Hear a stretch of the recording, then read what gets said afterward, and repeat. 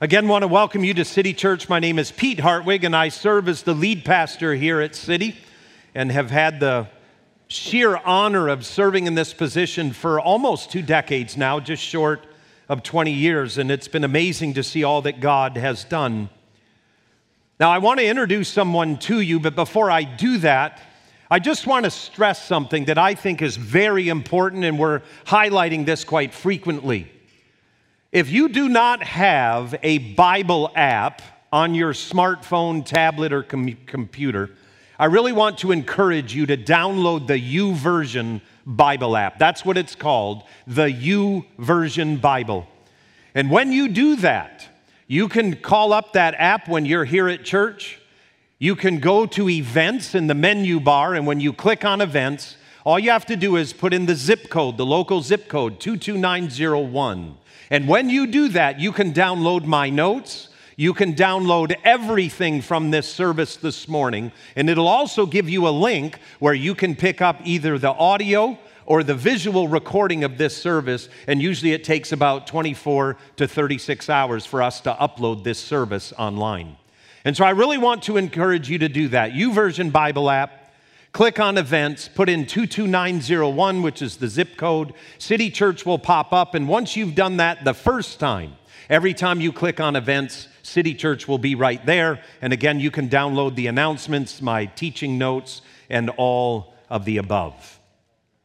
Now, I've got someone that I would like to actually a couple, three people I'd like to introduce to you this morning. And I'm just going to ask them stand. And so I'm going to ask that Jesse and Kay and Lori, their daughter, Owens, if you guys would stand, kind of turn. So I'm going to tell you who they are. Jesse has been one of my mentors for the past 30 years. So he's been a missionary, a church planter. He's been involved with Seeing Teen Challenge, literally put all over the world. He was involved with Teen Challenge almost from the beginning. He was a church planter here in the United States and then felt a call to go overseas, and he planted churches over there and sort of in some ways completed his missionary career planting churches throughout Germany. And so we took a team where we traveled to Germany and worked with him at a drug rehab center along with a church plant. Jesse and I have literally traveled the world together over the years. We've had a great run of it, as we would say. And I would say he and I probably speak 3 to 5 times a week. And so you're going to get to hear from Jesse near the end of the teaching time. And as he would tell you, his name is Jesse Owens. Say Jesse Owens. And he is not the Olympic sprinter. He just wants you to know that in case you were confused by the fact that he was short, bald, and white. Although he and the real Jesse Owens became great friends because Jesse called Jesse Owens' mother out of the clear blue, introduced himself, said, "I want to meet your son." And they did. And so he used to have the Jesse Owens on a radio program quite frequently. That's just a little look under the hood on how nuts he is, but you're going to discover the rest of that for yourself in just a few moments. So what we're doing here at City is we are dealing with what I feel is one of the primary issues in our culture today. It's fear. I think that fear and anxiety has reached a fever pitch. There's a time that I sense now that I sensed when I was a very young boy, and it was during the Vietnam War. And I can remember just my parents speaking in hushed tones. Our country was in a very difficult season, and there was anxiety and there was fear. It was almost, you could just sense it in the air. And I know that that same feeling in a lot of ways I feel has been permeating our culture. It's fascinating to me that if you look back at those years at the end of the Vietnam War when I was a young boy, that racism reached a fever pitch, that angst against government and mistrust in institutions and governmental things was at a fever pitch. But here's what most people don't realize: when that reached a fever pitch, God poured out his Spirit on our country in a profound, profound way. And literally hundreds and hundreds and hundreds of thousands of hippies began to come to faith. It's called the Jesus movement. That's when my family stepped into faith. We were not hippies. I can promise you we weren't hippies because my dad gave me my haircut. The haircut took about 90 seconds. And it was one clipper width of a blade. I hated it, absolutely hated it. So we weren't hippies. In fact, hippies were everything my dad despised. He's a German. Everything's in order, respect, hierarchy. And so we started going to a church that was filled with hippies. He hated it. Came to faith about 15 years later. But all that to say this, my Bible tells me when it gets dark, God's grace gets poured out. His grace. And where sin abounds, that much more grace abounds. But we're going to talk about fear this morning. My son launched this series last week. He did a great job. Many of you have told me that he is better than I am. I do not forgive you for that. And I remember when he first outran me, we were at OBX for vacation. He was just barely a teenager, and we were at the sand dunes at Kitty Hawk, and he ran faster than me down the hill. And as he passed me for a split second, I thought about tripping him. How many of you dads know exactly what I'm talking about? But when your son out-preaches you, you have to take that up with God. That's the only place you can go for that. But I would encourage you to listen to the sermon if you were not here this past Sunday, because he set the groundwork for what we're going to be talking about with fear. He'll be preaching next week, and I'll be preaching the following week as we deal with this, what I believe is critical issue. His main theme was this: there's one commonality with all fears. One, and it's that Jesus has conquered them all. One commonality. Now, what I would like to do this morning is I'm going to take up a slice of the pie of fear that I'm praying you don't eat, but I'm going to take one slice of that pie, and it's the fear that is stopping us. Fear that is stopping us. Here's what I know. A lot of us have something God's put in our heart to do or to go after, or to chase, or to build yourself up for, but you simply don't do it because of fear. Fear is stopping us. So what I want to do this morning is I want to take a look in the Scriptures to an incredible story where fear was stopping an entire nation.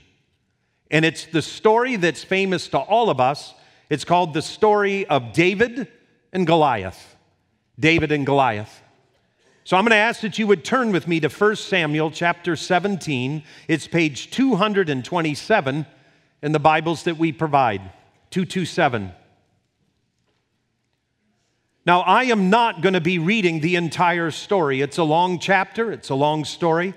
I'm just going to be pulling excerpts from it. But for those of us maybe who read New York Times bestsellers, you will notice that David and Goliath was a recent New York Times bestseller.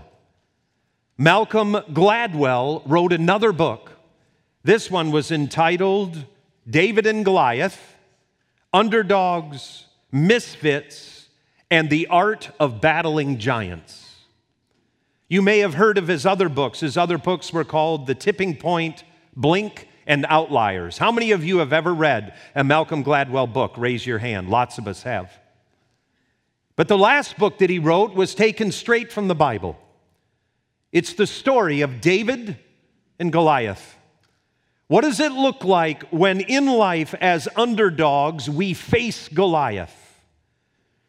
He used many case studies that are fun to read. One of the primary case studies was about a man who had dyslexia. And because he had dyslexia, he was an underdog, he was a misfit. But what he discovered is with dyslexia, he had to memorize tons of stuff that other people could just quickly read. Because of that, he became a world-class attorney, one of the most famous lawyers in all of New York City, and he made an absolute fortune. And dyslexia, which is what made him an underdog, actually became a strength for him. Became a strength. And Malcolm Gladwell's book focuses on that whole idea of you've got this giant by the name of Goliath, and you've got David, who's a young shepherd boy who comes up against Goliath, who's this militarily trained giant. And David beats him. David and Goliath. But here's how we're going to look at it this morning. We're going to look at the issue of fear and the fact that it's stopping many of us. And so in order to do that, we're going to take a look at 1 Samuel chapter 17. And really what I want to do is paint more of a picture for us this morning than reading it. I will reference several texts where you can kind of refocus in Scripture, but we're not going to read the whole thing. For many of us, this story is familiar. But for those of you who it's not, again, I'd like to paint a picture. The Bible tells us that King Saul, who's the first king of Israel, has been rejected by God. He had been anointed king, God's presence was with him, but because he was repeatedly disobeying God, God has now rejected him as king, although he's still in the kingly office. He still holds the position. At the point where we're getting ready to read the story, the prophet by the name of Samuel, who this book is named after, had already anointed young David to be king. Although Saul does not know this, obviously David does. David's the youngest of many brothers, and not only that, he is the shepherd. He's the young boy that works out on the back 40, and they entrust him to take care of sheep and almost nothing else. And so as the story goes, as you pick it up in 1 Samuel 17, the Israelite army is now confronted by the Philistines.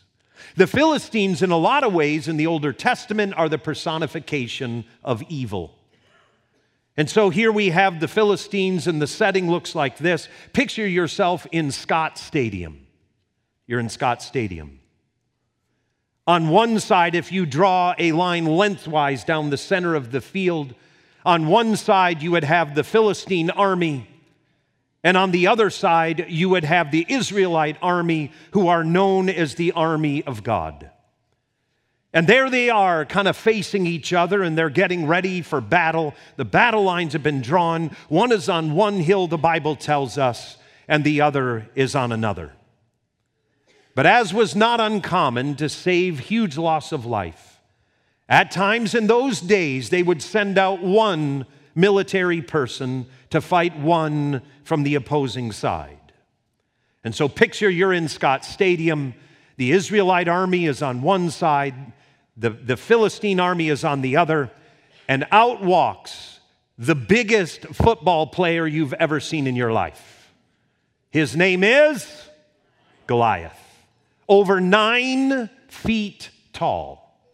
9 foot tall. Some biblical scholars will tell you it's more like 9.5 feet tall. And Goliath walks out, and he is taunting the Israelite army for 40 days. Every morning and every night, for 40 days, Goliath steps out and he taunts them and mocks them and says, "Who will come out and fight against me?" And every day, the Israelite army, the Bible tells us that they get together, they cheer, they shout, they run to the battle line, and then Goliath steps out. They grow quiet. And here's what the Bible says. For 40 days, the Philistine named Goliath came forward every morning and every evening and took his stand, and the Israelites took their stand. Here's what I want to tell you. Taking a stand is not the same as moving forward. It's not. And oftentimes, people who take a stand make a whole lot of noise. The Israelite army would cheer, they would shout, they would give out this war cry, which is what verse 20 says. They would kind of hold the battle line, but no one was going forward. No one. And it was in that type of a scene that David shows up. He was between the age of 12 and 15. He was nothing but a shepherd boy. He had been out in the desert, out on the backside of the hill taking care of sheep. And his father, Jesse, said, look, I need you to go and make sure your brothers have enough to eat. They've been there a long time. No progress. Go check on them. Bring them some food. So David does. He goes there and he brings them some food. And as he's bringing them food, the Bible says in verse 20 that David reached the camp as the army was going out to its battle position, shouting the war cry, making all kinds of noise. Verse 24, when the Israelites saw Goliath, they all fled from him in great fear. 40 days, twice a day. It's like Groundhog Day. Get up, stand there, run. Get up, stand there, run. Get up and know what it is that you're supposed to do, but you just don't do it. Boy, it's humorous when you read it in the Older Testament, but it's chilling when we live it today. There are some people that get up every day, they cheer, and they know what it is God's called them to do, but because of fear, they don't progress. Fear is stopping us. What's amazing to me is that you've got Goliath. Goliath literally is the source of fear that is stopping an entire army from moving forward. Now, what's fascinating is David comes to hang out with his brothers, and in the midst of hanging out with them, he begins to ask questions. Hey, who's that dude? Oh, that's Goliath. Oh, wow, okay. David listens a little bit. He's cursing God, cursing the Israelites. David hears that. And as he's sitting there listening to all of this, he begins to get frustrated. And he says to his brothers, hey, listen, you know what? I think I want to go take this dude on. And his older brother, whom God rejected as king, says to him, you little pipsqueak. Well, it's not exactly what he said, but it's a lot like that. You little pipsqueak, look how arrogant you are. All you did was come here to see a battle. Go home. But David wouldn't stop. When everyone else was telling him to go home, he stayed. And he began to move through the crowd, and he began to listen. And as he listened, he began to gain a perspective on what was really going on. And in the end, what happens is David, who's either 12 to 15 years old, becomes so loud that he'll take on Goliath that someone brings him to King Saul. Hey, Saul, here's someone that will go out and fight Goliath. And you know what? It goes without saying that was Saul's job. Saul was a wimp. He wasn't doing what God called him to do as king. He was a coward. And yet this young little upstart, just barely teenager shows up and says, I'll do it. And here's what David said to King Saul. I want you to listen. David said to Saul, let no one lose heart on account of Goliath. Wow. One little squeaky voice among literally 100,000 soldiers. One little squeaky voice began to speak. Let no one lose heart on account of Goliath, verse 32. And then he says, your servant will go and fight him. If Saul had been a man at all, he'd have said, oh, no, you're not. Now, verse 34, David goes on. But what fascinates me before we read on is this, is that even though the focus of their fear is still alive and well and has not been removed, David says, let no one lose a heart on account of Goliath. Goliath is still out there shouting, prancing, and strutting. He's still there. He's still alive. And yet David says with complete confidence, let no one lose heart on account of Goliath. No one. And then he says, now I'm going to go get him. I'm going to go get him. Don't you love teenagers? You know, the truth of it is, this is a quick aside, is this. Sometimes the older we get in faith, the more creaky our faith gets. David's new on the scene. The rest have been there for 40 days. David's the new guy. And his faith is alive. And he looks at fear and has a complete different reaction than everyone else. My question is to those of us who've been around faith for a long time, am I still willing to take on some things for God? Or am I in a rut? Am I in a pattern? What is it that God's been speaking to me at my heart, and is there a fear that is keeping me from doing it? David announces with incredible boldness, let no one lose heart on account of Goliath. And that's all they've been doing for 40 days. He says, I'll go get him. Verse 34, but David said to King Saul, he says to the king, listen to what he says. Hey, Saul, your servant, meaning him, your servant has been keeping his father's sheep. You know, right there, King Saul should have interjected, hey, kid, don't do this. You're a shepherd boy. Goliath has been trained for war since he was your age. Why don't you go back and keep sheep? We got this covered. But he doesn't. He doesn't do it because he's a coward. He's a coward. And it says, David says to Saul, your servant has been keeping his father's sheep. Here's what he says. When a lion or a bear came and carried off a sheep from the flock, I went after it. I struck it, and I rescued the sheep from its mouth. When it turned on me, I seized it by its hair, I struck it, and I killed it. Wow. I'm scared of my neighbor's dog. This kid wrestled a lion and a bear and killed them both.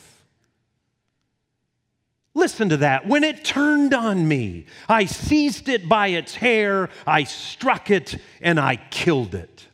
Wow. It's amazing. If I had been a shepherd and a bear took a sheep, I'd say, adios, little lamb.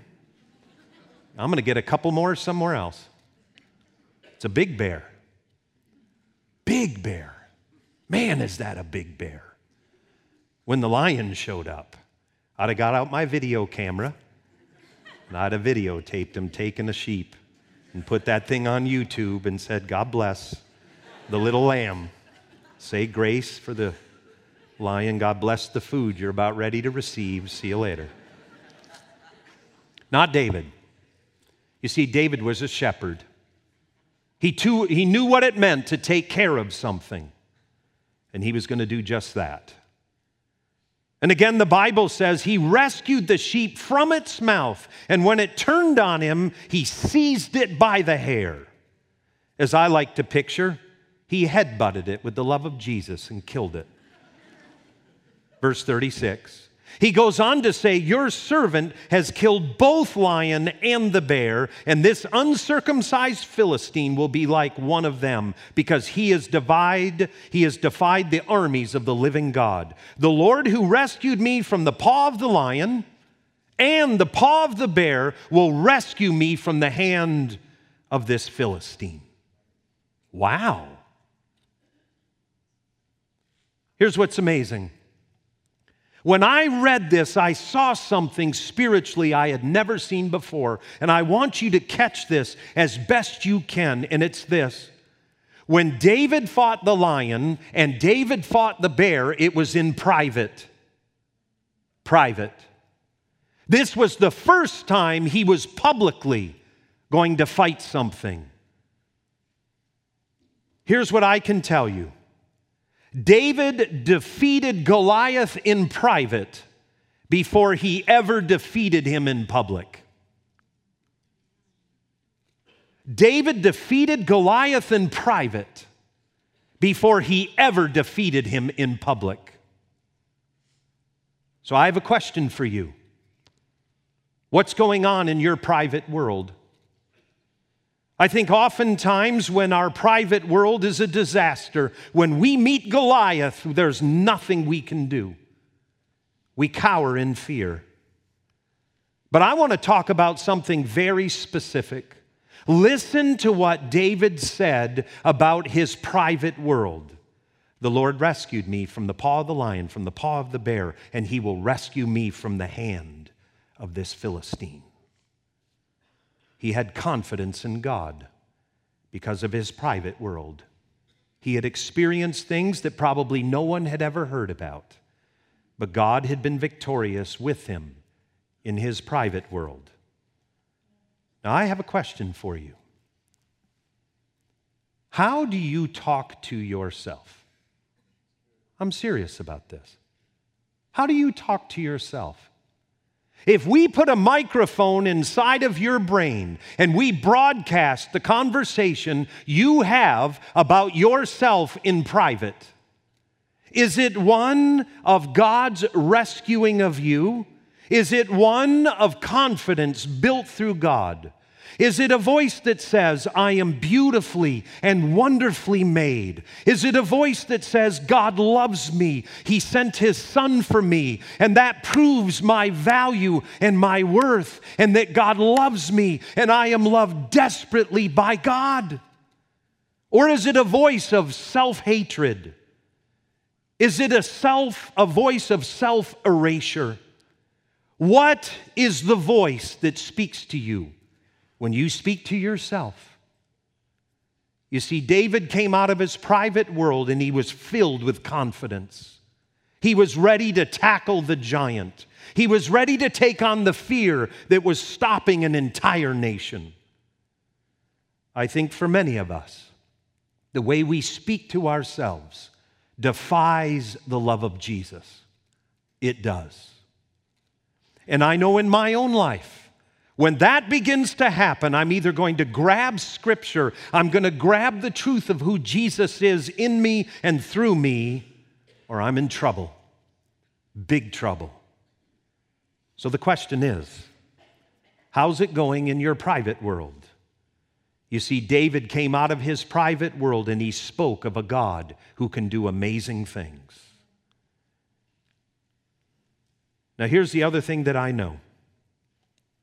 I bet you that Goliath was bigger than the bear. I guarantee he was bigger than the lion. I also have a sense that Goliath maybe was more hairy than the bear and probably smelled worse as well. It's my gut. Big, hairy, smelly. And he could talk, and he was talking up a storm. But here's what I can promise you. In your own life, there will be a voice just like Goliath. And that voice will tell you you're going to be destroyed, you're going to lose, that you're worthless, and there's no point in trying. It will be a voice, but it's not from God. I want to encourage you to do something. Dr. Martin Sanders is going to be here with us the weekend of December 3rd. He is a man that God, as I've mentioned before, has really utilized to see people set free from things that have kept them in bondage for years. At City Church Central, we're going to have a Saturday night service, and he'll be speaking here on Sunday morning. We're going to have times of prayer for people who know that they're bound up and they can't get free. I want to challenge you, please be a part of this. If you know that you've had a struggle and you can't worm free from it, I want to encourage you, when Martin Sanders and two of his friends come to join us, that you'll take full opportunity, because the Scripture says, he who the Son sets free is free indeed. Freedom. Freedom. Now, what's amazing to me is that David had an incredible view of himself. What the view was? Oh my goodness, God delivered me from the lion, delivered me from the bear, and now this guy, big, hairy, smelly, he's done. I got him. Piece of cake. And what's amazing to me is King Saul's response. Here's Saul's response. So David said to Saul, Or Saul said to David, "Go and the Lord be with you." Wow, there's commitment, right? Go be with you.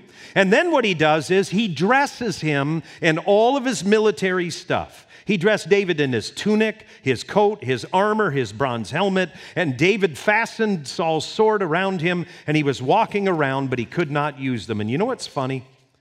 Is that the scripture tells us Saul was a head taller than everyone else in Israel. Picture this little 12-year-old boy laden down with this armament. And here's what David says to Saul: "I cannot go in these because I'm not used to them." So he took them off, and then he took his staff in hand, and he chose 5 small, smooth stones from a stream, and he put them in his shepherd's bag. He took his sling, and he approached Goliath. Man, I love that. The way you fight a battle might not be the way someone else does. And here he is, and he goes to the stream, and he gets 5 smooth stones. And you know what the rabbis teach us? You know why he picked up 5? 1 was for Goliath, and the other 4 were for his brothers. Love that. Man, if those big ogre brothers come in behind him, I'm going to whoop them all. Love that. But here's what I can tell you. David's view was through God at Goliath, and everyone else could only see Goliath. David's view was through God at Goliath. And here's what David says to the Philistine: "You come against me with sword and spear and javelin, but I come against you in the name of the Lord Almighty, the God of the armies of Israel, whom you have defiled. This day the Lord will deliver you into my hands, and I will strike you down and cut off your head." Love that. Great teenage boy. Cut off his head. And he goes on to say, "This very day I will give the carcasses of the Philistine army to the birds and wild animals, and the whole world will know there is a God in Israel. And all those gathered here will know that it is not by sword or spear the Lord saves, for the battle is the Lord's, and he will give all of you into our hands." You see, when there was fear, David viewed Goliath through God and had a total different reaction than anyone else. Now, what you will discover is that David takes his sling and he sinks a stone into Goliath's head. If you look this up on the internet, it's very creepy. There are engineers that have measured the velocity of the stone. They've measured how deep into his skull. I'm looking at this going, who does this? Who does this? But the whole time I'm reading it, I'm going, go, David, go. This is awesome. Way to go. And the Bible says in verse 54, David took the Philistine's head and brought it to Jerusalem, and he put the Philistine's weapons in his own tent. Verse 57, and as soon as David returned from killing the Philistine, Abner took him and brought him before King Saul, with David still holding the Philistine's head. What a teenager. You know why? In our day, a teenager would go like this. Hold up the head, take a selfie, post that on Facebook, tweet out that picture, we're good to go. See, he couldn't take a selfie. So the only thing he could do was hang on to Goliath's head. And he walked around Jerusalem with Goliath's head. Here's what the Bible tells us. Goliath was 9.5 feet tall. His coat of armor weighed 126 pounds. And the iron blade on the tip of his javelin weighed 15 pounds. Do you know how we know? I think David weighed them in his tent. That's how. After he had killed him, he took his armaments to his tent and he weighed them. And he had a little Holy Ghost dance in the middle of his tent as he realized what God had done through him. Here's what I want to tell you. If you read Malcolm Gladwell's book, David and Goliath, he's absolutely wrong. He says in that book that the way that David won over Goliath was because he figured out Goliath's weakness. That's false. The Bible says that David found his strength in the Lord his God, that it was from God that he found his strength and he defeated Goliath. It was not about strategics, although they're not bad. What started David moving forward was him knowing that the same God that had killed the lion and killed the bear through David was the same God that would help him kill Goliath. Isn't that a great story? What an amazing story about fear being conquered so that people could move forward. I want to close at this time by asking Jesse Owens to come up here and join me. Peter, while he comes up, can you grab the microphone from the back table? I forgot to bring this. Let's give Jesse a hand as he comes.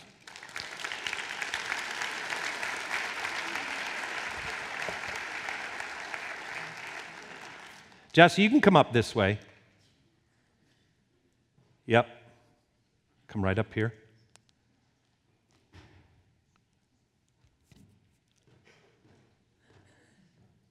Everyone say good morning, Jesse. Good morning.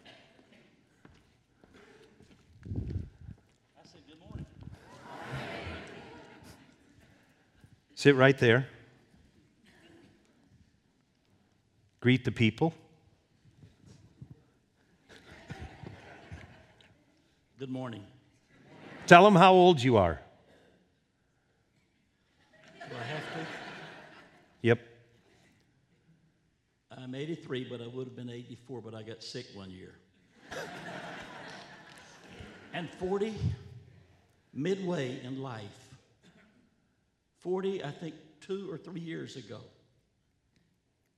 God gave me an opportunity to experience personally, because God is with us now, just like he was with David.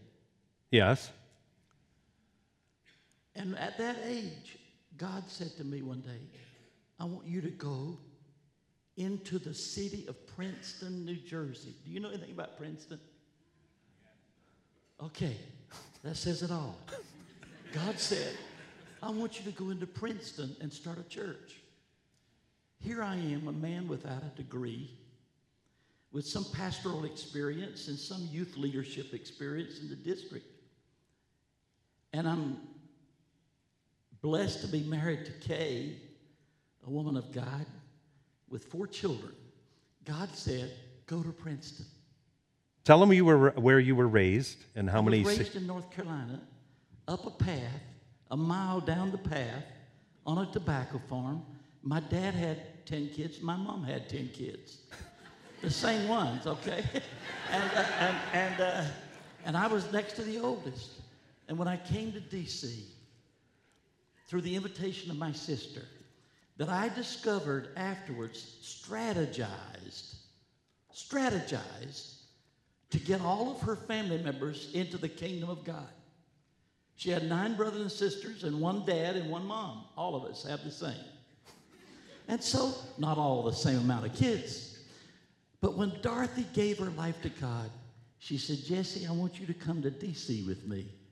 The first thought gets into my head, oh, I'll go. I want to see the president.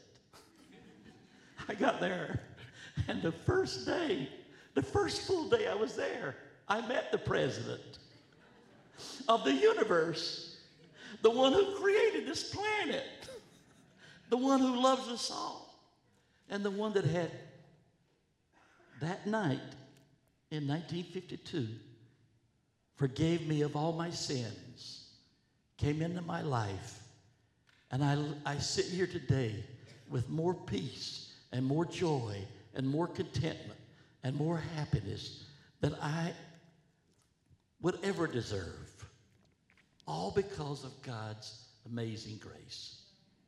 Now, these miracles that Pastor talked about, those miracles about David and the giant, I want to read you a passage that God told me to read this morning. Here we go. Here it is. Huh? Here we go. Here we go. May God be gracious to us and bless us. Can you say that? May God be gracious to us and bless us.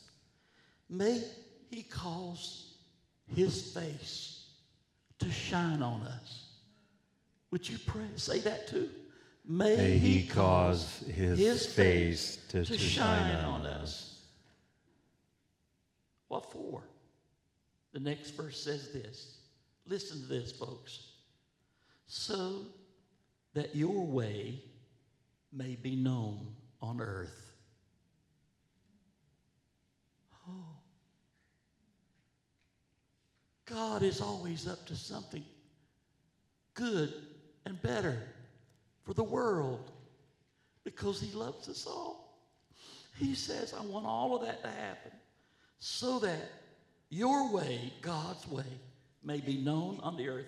And I want to say to you, Pastor, here we as an go. older man, I could not have heard a better sermon than I heard today. I mean that with all my heart. Thank you, Jesse. Thank you. And I want to tell you how precious it was, but I want to give you the last phrase, and then I'm finished. You told me just 4 minutes. And why? So that your way may be known on earth, and your salvation among all nations. That's what God is always up to. That's his motivation. That's what wakes him. Oh, he doesn't even go to sleep, does he? No. That's No, what he's wakes up. him up. Yeah. You know, God is every moment working to make this world a better place. I have a question. Yes. Continue the Princeton story. It's too good to tell in 3 minutes. But you know what? I remember, hold my Bible. I remember. Stay in the light. Back up. I remember the first Sunday we opened, we put a big ad in the paper, a whole page ad that this new church was going to open in Princeton. And I get up and I go to the back to watch the people in the lobby. We bought an old Presbyterian church that was sitting there idle for 5 years. Seating capacity at one time was 1,000. At that time, it was 500. They took the balcony out. And I'm in there, and the people came. A good group came the first Sunday. And then when I go out to meet the people as they were coming in, I was so excited. I couldn't wait to the end of the service to shake their hand. I shook their hand and welcomed them when they came in. And do you know what happened? I got the shock of my life in that introduction. A couple looked up at me and said, would you permit us to come in? And I looked at them, and I don't know for sure if this is true or not, but I believe, because I know my nature, I believe that some tears started to come down my eyes. I couldn't believe what I was being asked. And I finally did look at them, and I think they were startled at my response. And I looked at them, and I said, absolutely, you could come. You're welcome into this church, everybody. But you know what? As I got entrenched in Princeton, I understood why that question was asked. I didn't know it existed there, but it did, because people are sinners everywhere. It doesn't matter if they're in a highfalutin community with lots of money and a lot of education, which is all good.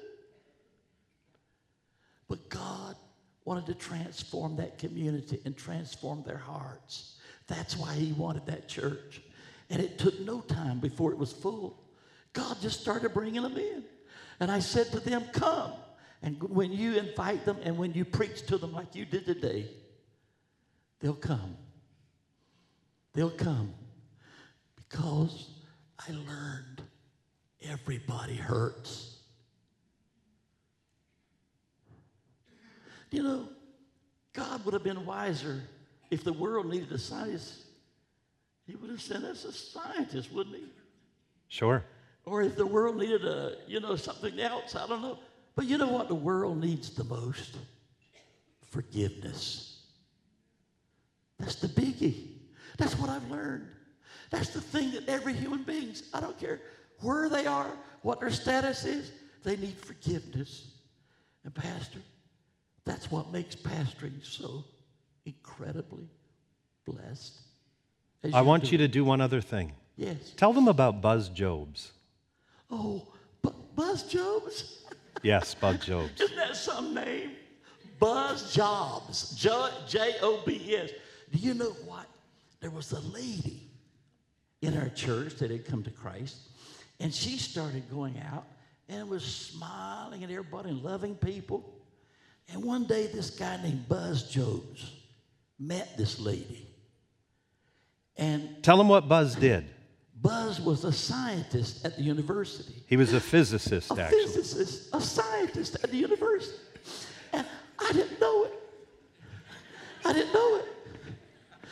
And Buzz came, and he would sit. It had 3 sections like this. And then right in the middle of the section, he would sit right over there where you're sitting, over there. Jesse, come stand in the light. I keep telling you, stay in the light. Thank you. He was sitting over there.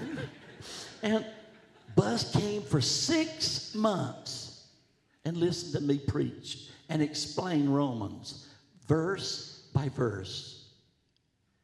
And every Sunday, I gave an opportunity. And when I gave the opportunity that day, I saw Buzz stand up. And a lot of others. That's how the church grew. Isn't it amazing, though? Let me interject. Here's a guy who led a Princeton physicist to Christ. Isn't that incredible? All right, now, because of time, listen, wait. How much time do we have? Very little. And because of time, because we need to beat the Baptists to the lunch buffet, I want you to, I want you to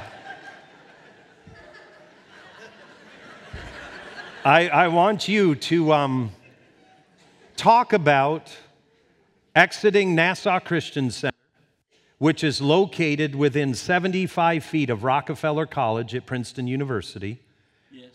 You left that church and went into foreign missions. I want you to talk about that transition. That was a tough one. One day, we were so comfortable. Kay was comfortable. We not only had Princeton University there, we had the theological seminary of the world there. One of the leading seminaries in the world was right there in Princeton. And we were having such a wonderful time. And one day, I was preaching in New York State. And I was praying and preparing for this night's sermon. And God said to me, I want you to resign the church. I'm going to take you to the world. I came home, and I told Kay, I said, honey, I believe we've got to leave. I believe God spoke to me. She said, I knew something was coming. God had prepared her heart. Wow. That's the beautiful thing of being married to a precious, godly woman. And I want to tell you something, folks. As I've circled the globe the last 30 years. How many countries have you been to? 116, I think.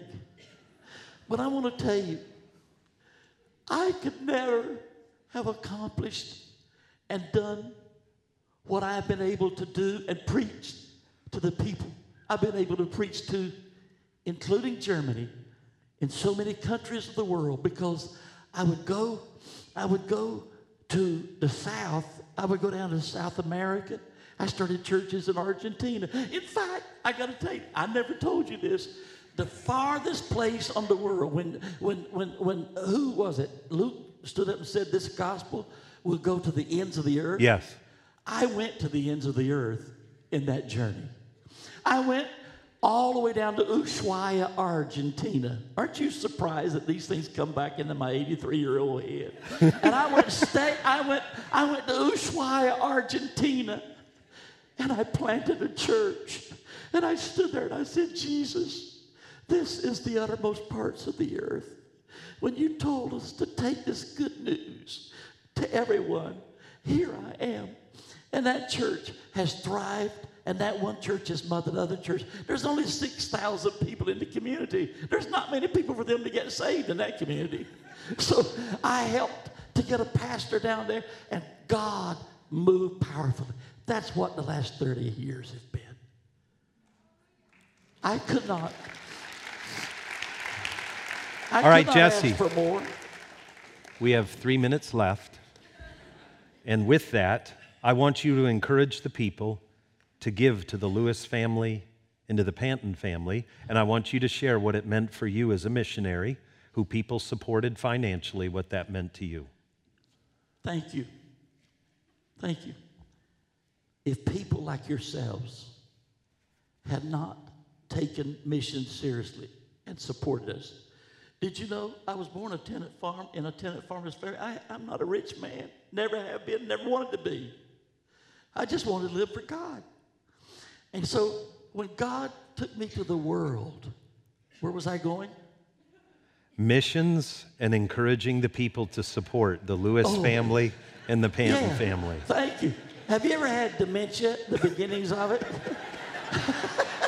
I think I have a little touch of it. That was proof right there. And I want to tell you something, ladies and gentlemen. Ladies and gentlemen, hear me. It's because of you. You, people like yourselves, I went all over the place. I went as far as California, Washington State. I went to the South. I went everywhere I could preach. And I'd ask them to support me. And for 30 years, do you know that there's still, several of them are still supporting me now, including this church. Because I'm overwhelmed with God's goodness today. And I want to tell you folks, you're on the right journey. Go for God every day and let God take care of every single issue in your life. I hope and pray that if Jesus tarries when you're my age, that you'll be half as happy as I am and contented with Jesus.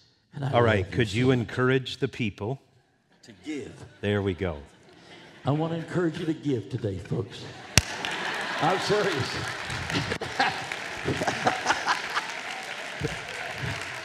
Naturally, take these two missionaries on.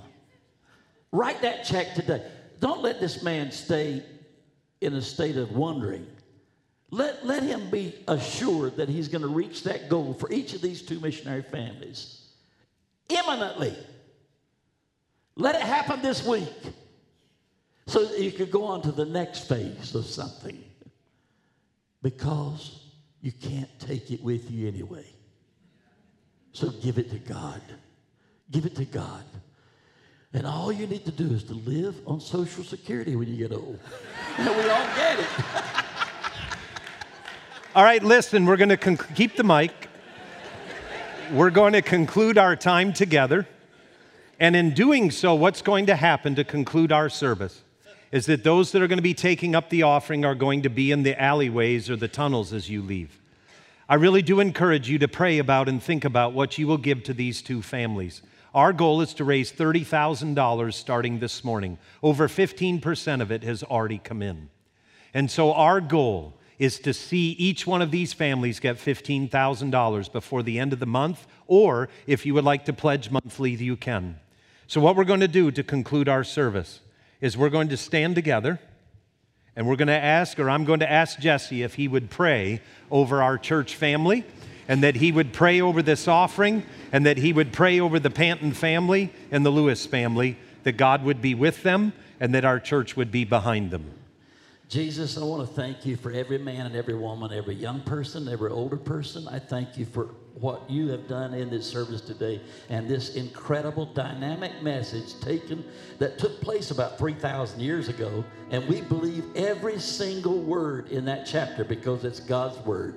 And Lord, you've revealed this story to us today in such a beautiful way. Help us, Lord God, in Jesus' name, to believe your promises and stand on your word. And Lord, bless each family, bless each person. Forgive us of our sins, heal us of our sicknesses, and bless us in our relationships and draw us closer and closer together with family and friends and neighbors. And God, please help us to serve you every day because we're getting closer and closer to you, God. In Jesus' name. In Jesus' name. Amen. Amen. Amen. And amen. Let's give Jesse a hand as he's seated. Love you, man. Best friend. To conclude our service, we're going to spend time in prayer. If you feel as though fear has stopped you from fulfilling God's best for your life, I want to encourage you to stay for a season of worship and prayer. We have prayer team members that are moving forward now. They're going to be here to pray with you and to pray for you. I also want to encourage you to please fill out the pledge form or give financially as you're exiting through the tunnels. But we're going to conclude the service now. Again, I invite you to stay for a season of prayer, a season of worship, and let's pray and ask the Lord again to bless. Now may the Lord bless you. May the Lord keep you. May He cause His face to shine upon you. And may He give you peace in the midst of every single Goliath that comes our way. And we pray these things now in Jesus' name, in Christ's name. Amen and amen. Let's worship as we exit. Unravel me with a melody. You surround me with a song of deliverance from my enemies till all my fears are gone. I'm no longer a slave to fear. I am a child of God. I'm no longer a slave to fear. I am a child of God.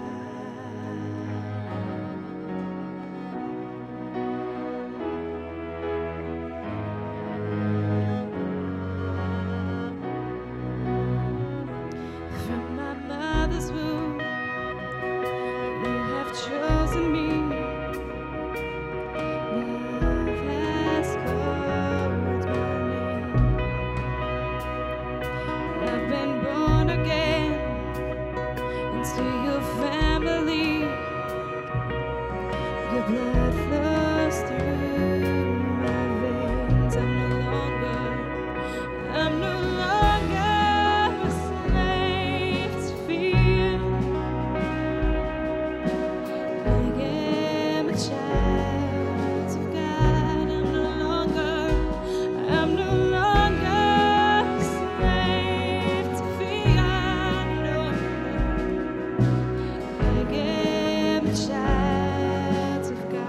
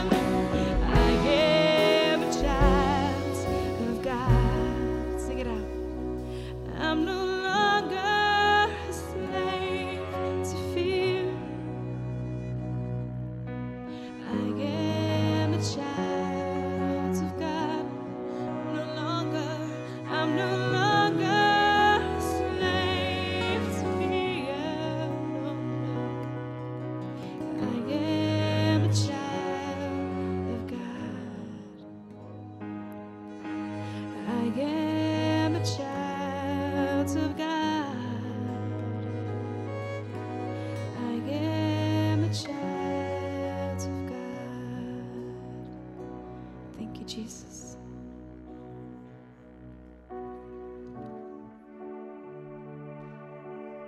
I encourage you, if you need prayer, just come forward. For those that want to stay in worship, please stay and join us. Everyone else, you're dismissed. Thank you. You were the Word at the beginning, the one with God, the Lord Most High. Your hidden glory in creation, now revealed in you are Christ. What a beautiful name it is. What a beautiful name it is. The name of Jesus Christ, my King. What a beautiful name it is. But nothing compares to this. What a beautiful name it is. The name of Jesus.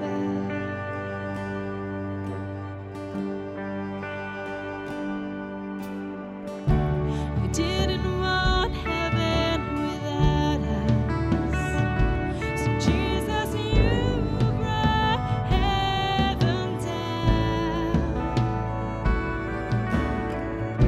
The sin was great, your love was greater.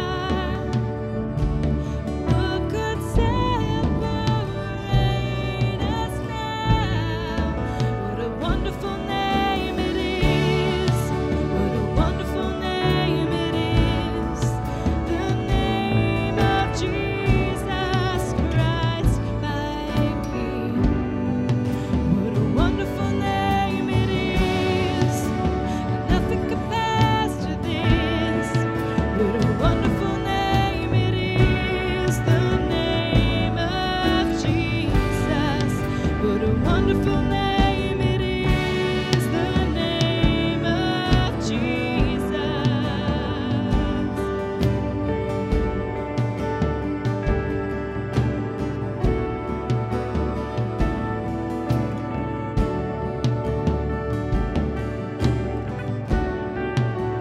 Death could not hold you.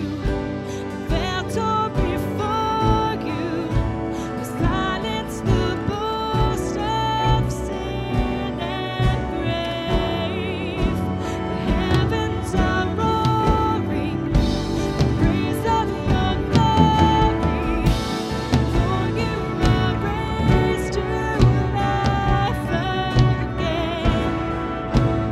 You have no rival, you have no equal, now and forever.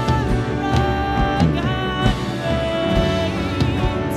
Yours is the kingdom, yours is the glory, yours is the name above all names. What a powerful name it is. What a powerful name it is. The name of Jesus Christ, my King. What a powerful name it is. Nothing can stand against. What a powerful name it is. The name of Jesus. What a powerful name it is. The name of Jesus. And you have no rival. You have no rival. You have no equal. Now and forever. Our God reigns. Yours is the kingdom. Yours is the glory. Yours is the name above all names. What a powerful name it is.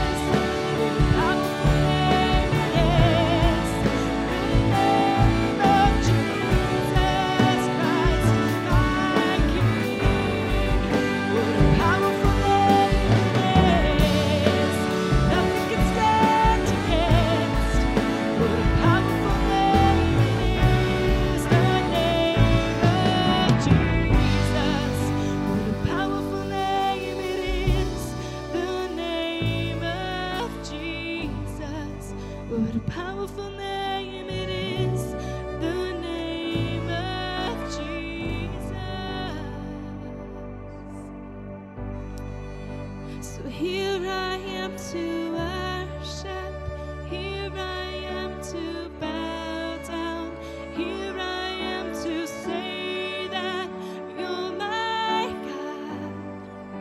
You're altogether lovely, altogether worthy, altogether wonderful to me. Sing that again. So here I am to worship, here I am to bow down, here I am to say that you're my God. You're altogether lovely, altogether worthy, altogether wonderful to me. Here I am to worship, here I am to bow down, here I am to say that you're my God. You're altogether lovely, altogether worthy, altogether wonderful to me.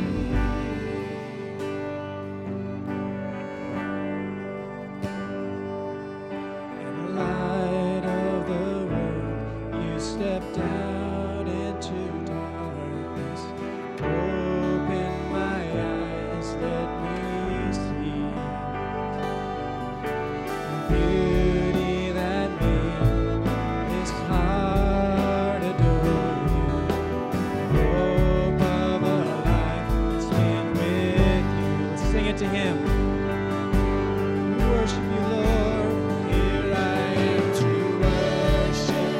Here I am to bow down. Here I am to say that you're my God. You're altogether lovely, altogether worthy, altogether wonderful to me. King of all things, oh so highly exalted, glorious in heaven above.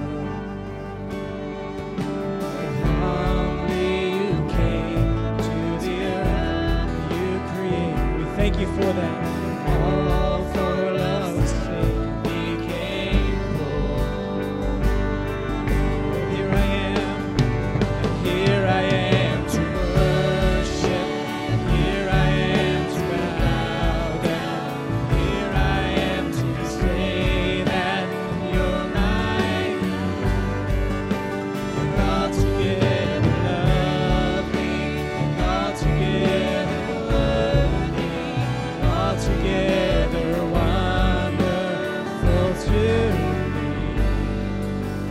Here I am to worship, here I am to bow down, here I am to say